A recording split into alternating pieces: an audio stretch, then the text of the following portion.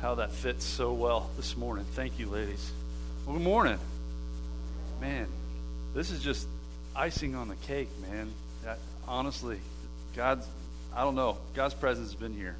And hopefully you've connected and you've had connection with our Lord this morning. Before I even begin, I just want to pray. So would you mind just bowing your heads and bowing your hearts with me? Our Heavenly Father, may our lives reflect what you've done in them. May they reflect your goodness. May they reflect your glory. Lord, we ask that this morning, we ask that you speak. We ask that your Holy Spirit teach. That you remove me from the equation. And that you speak with your authority and you speak with your truth. God, we need to hear a word from you. And those of you that are listening right now, that are right here, would you just ask him out loud, speak to me. Just ask him. Whether you believe in him or not, will you just ask him, speak to me today. Jesus, we thank you. It's in your name that we ask. Amen. Well, if you're joining us fresh and anew today, last week we had a wonderful friend of ours, Jacob Hawes from Co-Mission Toledo, whom we are partnering with. He brought a wonderful message about the radical power of Jesus Christ and how he radically loved people and how people were radically transformed by that radical love, and that those people radically loved other people and they were transformed. Is that not the powerful message of the gospel of Jesus Christ, the good news? Radical love, radical transformation, and that permeates from one person to another. That is the gospel. That is the good news, folks. And that is why we are who we are. Again, if you're fresh and anew to wapaknaz, we are loved people loving people to Jesus. That is what we strive to do in this place and through this ministry. Because God first loved us, and that love was expressed through Jesus Christ, and that his sacrifice on the cross, and that we receive that radical love, that we receive that grace, and that by that, we go and extend the radical love that God loves us. That is why we are loved people loving people to Jesus. And just so that you're aware, we are continuing our journey on the way, walking forward, traveling backward. And 2 weeks ago, we started this series. And just so that you're aware, this is new for everybody, whether you're a guest here or not. We have had a soft launch online on our website, wapaknaz.org, with our sermons. We have been trying to make sure that all the kinks are out, and so if you have missed any of our sermons and any in our series, so this is the second in our series, you can go to our website and you can listen online. Pretty much it's up on Mondays, Monday afternoons. So if you missed that, or if you just want to re-listen to me and have a good nap, I don't know. You feel free. Feel free and go there. That would be wonderful. But I do want to kind of recap a little bit. 2 weeks ago, we started this journey, walking forward, traveling backward. And it started out of Luke chapter 24. It was Resurrection Sunday, where the disciples were still cowering inside. Some of them were really questioning, did this Jesus thing really happen? Two of the disciples, started walking back home to Emmaus. They started to go home, back to their old life. And on the road to Emmaus, they were talking about the things that were happening, the things that had happened over the course of those 3 days. And wouldn't you know it, like Jesus, he comes up and begins to walk beside them, asking, what are you talking about? What's the discussion? They were amazed that he didn't know what was happening. But see, Jesus was just as amazed at their misunderstanding and lack of application of the Scripture, of the Old Testament. And so, beginning with Moses and all the prophets, Jesus, with these two men walking 7 miles, about 3 to 4 hours long, began to unpack the Old Testament, what we call the Old Testament. The Scriptures of Moses and the prophets, and all those things concerning himself to these two disciples who did not recognize the risen Jesus Christ, but also who did not recognize or apply the Scriptures to their life. And so, last week, the last time we were together, we began possibly where I think maybe Jesus would have begun. We don't know what Jesus had said, but we do have the Scriptures of what he talked about. We started with the tabernacle. We went all the way back to Exodus. And so today, these are the Scriptures that we're going to be looking at. I went ahead a little bit for you, but these are the texts that we're going to be seeing this morning. But there was a moment when God was with Moses on the mountain. And if you've seen Easter, if you've been around Easter, you see ABC, the 10 Commandments with Charlton Heston. It's there almost every year. It's been there since I was a fetus, and it'll probably be there until I take my last breath. Charlton Heston and the 10 Commandments. But we need to understand that there was more than the 10 Commandments that God gave to Moses. God laid out to Moses a lot of instructions for the Israelite people and how they were to interact with each other and how they were to interact with him, how they were to worship him. And what God designed was a tabernacle, Jewish church, Old Testament, ancient church, a place where he could be worshiped. And in the beginning of his instructions, he laid out a specific room. And that specific room was the most holy place, the Holy of Holies. God started with the heart. He started in the center of all of it. His presence. Some of you might remember the good old movie, Indiana Jones and the Temple of Doom, or the Raiders of the Lost Ark. That's right, Raiders of the Lost Ark. My bad. Temple of Doom. Now, what am I talking about? Indiana Jones and the Lost Ark. God started with the Ark of the Covenant. And at the Ark of the Covenant was a small chest, a small box that would actually, it was made out of wood and overlaid with gold. Again, I'm not a good craftsman, so I just wrapped the box, and I'm not a good wrapper either. But this Ark of the Covenant had gold rings in which the poles would be inserted, and that God's presence would go with his people. And God started in the Holy of Holies because that's where his presence would be. And no, I don't have cherubim.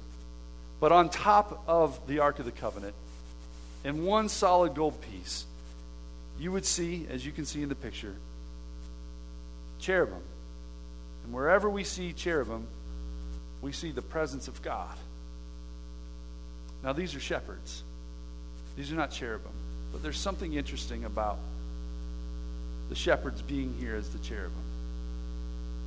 See, God's presence was enthroned over the Ark of the Covenant in the Holy of Holies. And this is where Moses would meet with God. And no one could enter in. No one could enter in the Holy of Holies without blood being shed. And the cherubim would guard the presence of God, and God's presence would come over the Ark of the Covenant and meet with his people. And this tabernacle, this tent, this mobile place of worship would sit in the middle of the camp of the Israelites. And when the pillar of God would come up off of that tent of meeting, they would pack up and move. And when the pillar of God would descend, that's where they would stop and set up the tabernacle and set up camp. We don't do that. This is camp. This church, this building, this is camp for you. This is camp for us. This is where we supposedly meet with God. Folks, it's a little different today because of the Spirit of God. We can meet with him anywhere. But in the Old Testament, they would meet here in the Holy of Holies. Why is it different today? It's because of Jesus Christ. As you can see, this is not Christmas. We're closer to Easter than Christmas, right? You see the cradle right before me. The cradle where Christ was placed. Actually, this would be hewn out of stone. But in that moment, on that Christmas night, the first people other than Joseph and Mary to see the face of Jesus Christ would be the shepherd. The shepherds that were out in the fields, tending their sheep. And the announcement came from the angels. And so they went to see what was there. And they found a baby lying in a manger, wrapped in swaddling cloth. The shepherds, aside from the parents, were the first ones to see the face of God. They were seeing the Holy of Holies, the divine presence of Jesus Christ. And in that moment, God became with us. And last time, I asked, isn't that what we want? Isn't that what we want to know? That today, in the worst parts of our life, and the most difficult aspects of our life, that God is with us. That God is alongside of us. That God has gone before us and that God has come behind us. Isn't that what we want to know? And in that moment that Jesus came into the world, that God made that redemptive stride across the universe, wrapped himself in flesh, made his dwelling among us, that he stepped right into our mess. Isn't that what we want to know? Maybe I'm different, but man, I need to know that. I need to know that God is with me. And so today, we move forward. We move forward a little bit further by traveling backward. So if you would, open up your Bibles to the front part of your Bible, to Genesis. Genesis chapter 2 and Genesis chapter 3. We're going to go to the garden for a moment. We're going to step right inside of the garden. That garden which God had planted in Genesis 2. The garden which God made the trees grow. Trees that were pleasing to the eye and good for food. The same garden where God placed Adam to tend, to care for, to cultivate. The same garden. Whoa, how are you? Wake up. You're awake now, aren't you? The same garden where God brought all the animals to Adam. And Adam had opportunity to name those animals. The same garden where the first surgery took place. Where God put Adam under, removed the rib, and formed Eve. The same garden where the first words of prose, poetry, were uttered from the lips of Adam. Flesh of my flesh, bone of my bones. What wonderful words. But we go back also to the same garden where God's words were first miscommunicated. Not from God, but from Adam to Eve. Where God's words were first twisted. Where God's words were first misinterpreted, questioned. Where God's words were first rebelled against. The same garden where Adam and Eve took the fruit and ate it. Adam, the wide-eyed witness, who remained silent in the moment that his wife took and ate the fruit the first. And this is the same garden in which God called out Adam and Eve for what they had done. So would you go there with me? Genesis chapter 3. I'll have some of the scriptures up. Genesis chapter 3, and I'll have to pull it out here, my bad. Genesis chapter 3, verse 8 and 9. The man and his wife heard the sound of the Lord as he was walking in the garden in the cool of the day. And they hid from the Lord among the trees of the garden. But the Lord God called the man, "Where are you?" Folks, this is the same garden where sin entered into the hearts of man, into creation, that would move on from generation to generation. And here we have this moment where God is coming in the cool of the day. God desires connection with you. God desires communion with you. And it's very apparent by this moment that God still walks into the middle of the mess, into the middle of our brokenness, and searches us out. And here we have Adam and Eve hiding among the trees that God had planted. Genesis 2. Hiding among the same trees in which God said these are pleasing to the eye and good for food.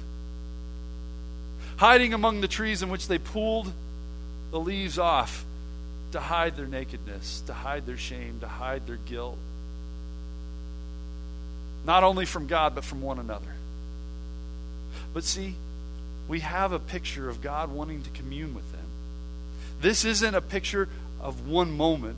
This has been a daily practice for God. They heard him walking into the garden in the cool of the day. God had connected and communed with Adam and Eve long before this moment. We saw it with the fact that God brought Adam the animals. We saw him with the fact that God even placed him there specifically. We saw it in the moment where God did the first surgery. God was with them and connected to them, and they were connected to him. But in the moment of disobedience, when they thought they were going to get wisdom, they got something else. They got the nakedness. They got the shame. They got the guilt and the brokenness.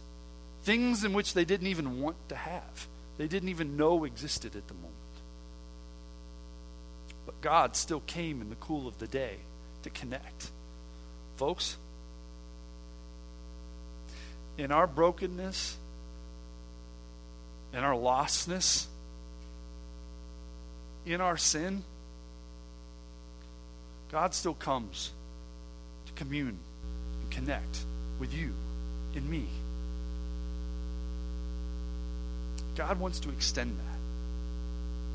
God wants that for you. No matter how far or how close you are to him, God still pursues you. He walks in that into the middle of your mess. I find that very comforting and intriguing, that even in our brokenness, someone is coming after us. So, they hid among the trees of the garden, and the Lord called out, "Where are you? Where are you?" Now, I don't know about you, but even if you don't have any semblance of who God is, you don't have any belief in God at all, you've probably heard that God is supposedly omniscient. He knows all. So it's not a supposed thing. God is omniscient. This question isn't a question of, I don't know where you guys are. Where are you? Where are you? No, this is a question of, Adam, do you know where your heart is with respect to me? Eve, do you know where your heart is with respect to me? Do you know where your hearts are with respect to each other? God asked the question not because he needed to know where they were physically. God asked the question so they could figure out where they were. This question that God asks Adam and Eve is a question that is asked of you and me. Where are you? Ambrose, where are you? Wapaknaz, where are you? Wapaknaz, where are you? Auglaize County, where are you? He asks this question of us. And he asks it frequently. Where are you? And so, as the story progresses, as this moment progresses, we see the blame game happen. Well, you put her here with me. Well, the serpent did this, and etc. Folks, the reason that this question is so important is because we have a tendency to move away from God, away from him. No one drifts towards God. Try drifting towards God. See where you go. You go where everyone else goes. Away. Ever since this moment, that's been our tendency. Let me put it this way. Ever since I got done with school, I've been trying to learn to cook. I haven't burnt the house down, which is a good thing. And no, it's not like pancakes and grilled cheese. I lived on that stuff in college. Spaghetti. I did not eat ramen. That was just no way. Some of the things that I've been trying to learn to cook are hollandaise sauce with eggs Benedict, bordelaise sauce with a nice braised roast. Trying to learn some of these complicated things. And when you talk about food, you have to talk about salad. And salad's not my game. It's not my thing. If I eat salad, it's raw because I don't like dressing. Never liked dressing in my life. But I'm hoping that'll change. But I just picked up a book to learn the science behind cooking. Molecules and reactions and all of these things. And I know it's really weird. It's one of my strengths is learning things. Doing things is not my strength. But I learned that with salad dressing, the basis is obviously oil and vinegar, right? 1 part vinegar to 3 parts oil. And you can increase that however much you want. But the molecular structure of oil and vinegar are such that you have to bring them together purposefully. You have to, as Tay Swift says, shake, shake, shake, shake, right? Because the more you shake, shake, shake, shake, the longer it takes for oil and vinegar to separate. You must emulsify oil and vinegar. But give it some time, oil and vinegar will separate. Folks, that is our tendency. Give ourselves some time, we will eventually separate ourselves from our Creator. Give it some time. Now, I'm not just talking about, well, I haven't come to church in a while. I'm not just talking about, I haven't gone to life group or Bible study in a while. Connecting with Him personally in your own private time. Give it some time. We'll eventually separate. That is our somewhat molecular structure. ever since the fall. It's not that oil and vinegar don't want to be together. It's not that it's a hate-hate relationship. It's just they go in their opposite corners. Folks, we don't drift towards God. It's our natural tendency to go away. Why? Because of this moment. Sin entered in. Sin entered in our hearts, and sin entered in creation, and that is our tendency because it's passed from generation to generation through Adam. It's very, very clear. Now you might be asking, well, where's the grace in all this? Genesis 3:21, and I'll just put a pin right here because we're going to pull this pin out in several weeks. God came to Adam and Eve in the garden in the cool of the morning, even in their sin. Sin separates us from God. Sin separates us from each other. But yet God continued to pursue. And in that moment, in the garden, the same garden, we have the first sacrifice. The first drop of blood. And the Lord made garments of skin for Adam and his wife and clothed them. The first drop of blood was shed in the garden, and grace showed up. Grace showed up. God's love was right there. But see, as sin separates, it separates us from each other. Notice, again, the pseudo fig leaf, that leaf that will wither away. They didn't put those fig leaves on for God. They put it on for each other. But God said, this is not going to work. This is only temporary. There's something that has to come to be more eternal. And this is the first sign of that. But since sin separates, there's some consequences. And it said, so the Lord God banished him from the garden to work the ground from which he had been taken, from dust to dust, right? But I want to go back to the very last verse in this chapter. What do we see? After he drove them out, we talked about this 2 weeks ago.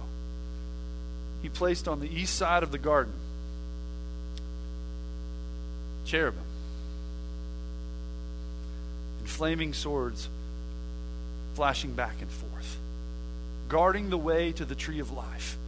Wherever we see cherubim in Scripture, we see God's presence. Adam and Eve had the opportunity to choose from all the trees in the garden, but they chose to eat from the tree of knowledge of good and evil, not the tree of life. That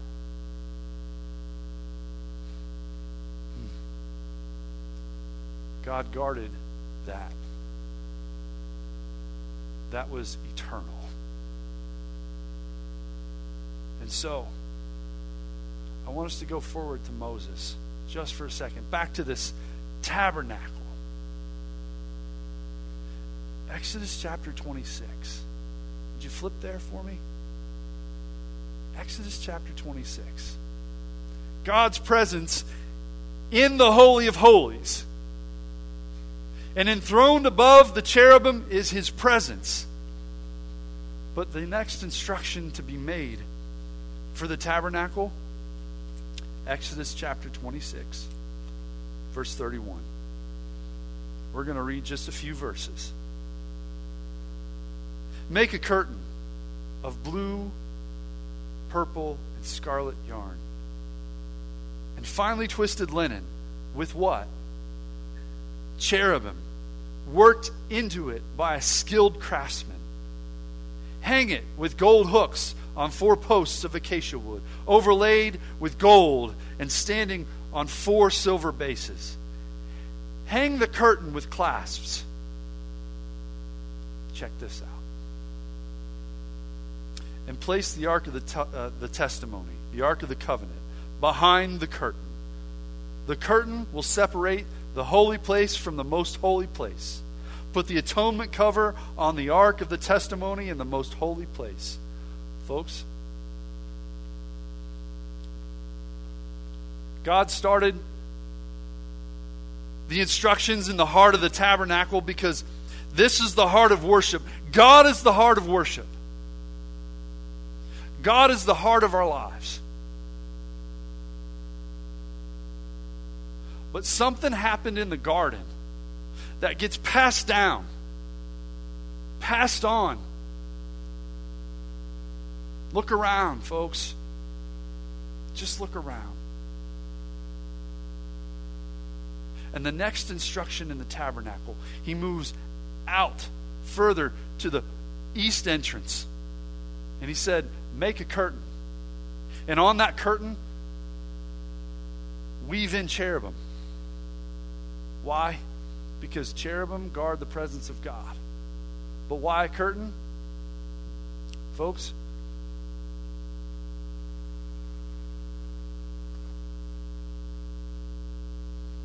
because sin separates. Sin separates us from the presence of God. It breaks relationship. It breaks relationship. God is a holy God. And when sin comes in contact with a holy God, wrath is the consequence. Wrath is the molecular reaction, if you will. Amy and I went doing a lot of errands on Friday, going all around Miami Valley, from Centerville to Huber Heights and Xenia. And one of the things that we were looking for were pie plates, white pie plates. And there was a particular store that we were told they're on sale, they're on clearance for $5. And so we were hoping to amass a lot of pie plates for our pop-up shop. It adds dimension and height to the product and those types of things. It makes it look really, really nice. Just nice, right? So, went to the first store, nothing. And we went to the second store, nothing. Didn't find them. And on the way out of the second store, we started walking through the checkout aisle. And Amy and I, our eyes caught this little girl who was running towards the front of the store through the checkout aisle. And you could just see that she was smiling. And then she turned around, and her smile turned to panic instantaneously. Not because she saw me, if that's what you're thinking. That's probably what my wife was thinking. Not because she saw me. It's what she didn't see. She didn't see her family. She didn't see her sister. And that panic turned to a whimper. And you can see it. And we're watching this whole thing go down. And I noticed that there's this chaos of the checkout aisle. Everybody's focused on buying things and getting things and making sure transactions happen. And it seemed like no one was focused on this little girl. And so she ran back towards the first aisle, or the main area where people were walking. And that whimper turned into a cry. And Amy and I locked on with each other, and we started to walk back to, we think this girl is lost. The panic, the lostness You ever have that feeling of lostness, that separation? God understands that. God gets that. It's really interesting how her older sister came from the blind side. The little girl didn't see her. And the sister was just smiling and picked her up. And so Amy and I obviously turned around and went on. But there was that moment where there was a rescue, that the little girl was found.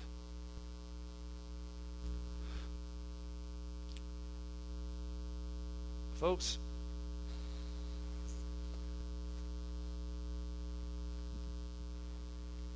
sin separates. But God made a way. God made a way. This system, it wasn't permanent. It was a picture. The tabernacle, why are we talking about this whole thing? It's because it's a microcosm. It's a microcosm of creation. It's a miniature of creation. It's a miniature of the heavenly temple. And it speaks directly to Jesus Christ. And to what he did. Why he came. Emmanuel. God with us. And they named him Jesus. Why? Because he will save his people from their sins. Folks, there's a way out. So today, I ask you a couple questions. Where are you? Where are you?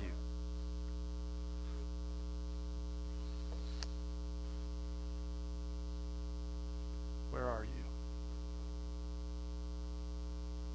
Where's your heart? Where are you in relation to God?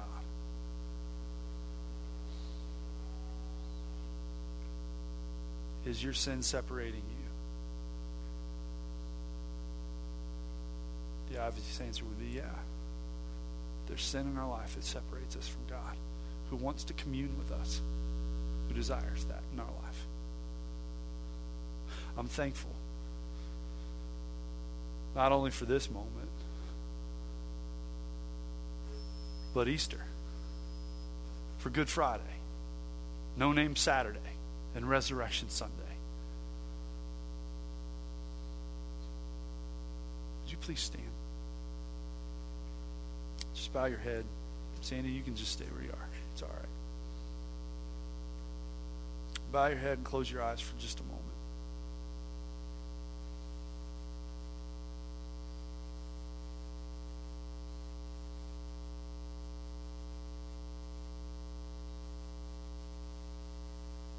We asked God to speak to us today, didn't we?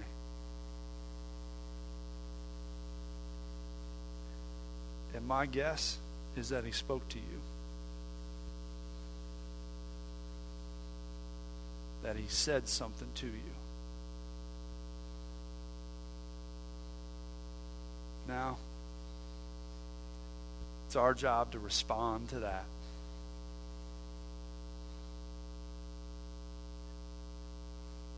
Would you respond to that? If we realize that we're far from him, we realize that there is something in our life that has separated us from him, that is putting a wedge in between us and his presence. Scripture teaches us to confess. Because when we confess, he cleans. Will you confess whatever it is in your life right now? You asked him to speak. He spoke to you. Now we need to respond to that. Will you confess? Just tell it to him.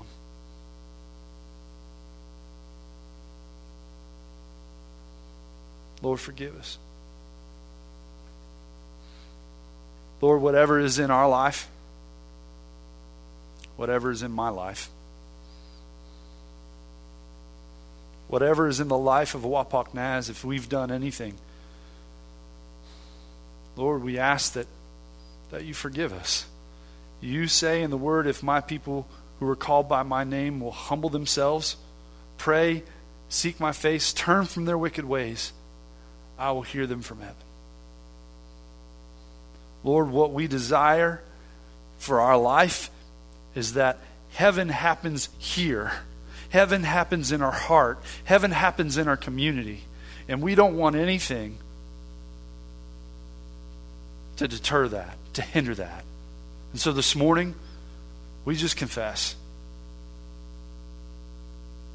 We confess that you are God. And we put ourselves right on the altar and say, hey, it's here. We want you to do what you want to do, Lord. Forgive us for whatever is impeding that. And we ask that you cleanse us, Lord God. We ask that you shed that blood in our life, the blood that you shed on the cross, and you cleanse our heart. Because we know that you want communion with us. You desire a relationship with us. And our tendency is to go away from that. Shake us up, Lord. Shake us up. Awake us. Lord, we ask these things this morning in the powerful name of Jesus Christ. Amen. Now, this isn't the end of the story. This is not the end of the story. There's more to this story. So I challenge you, between now and Easter, continue to come for the rest of the story. Love the Lord your God with all your heart, your mind, your soul, and your strength. And will you please love your neighbor as yourself? Have a wonderful, blessed day. Amen.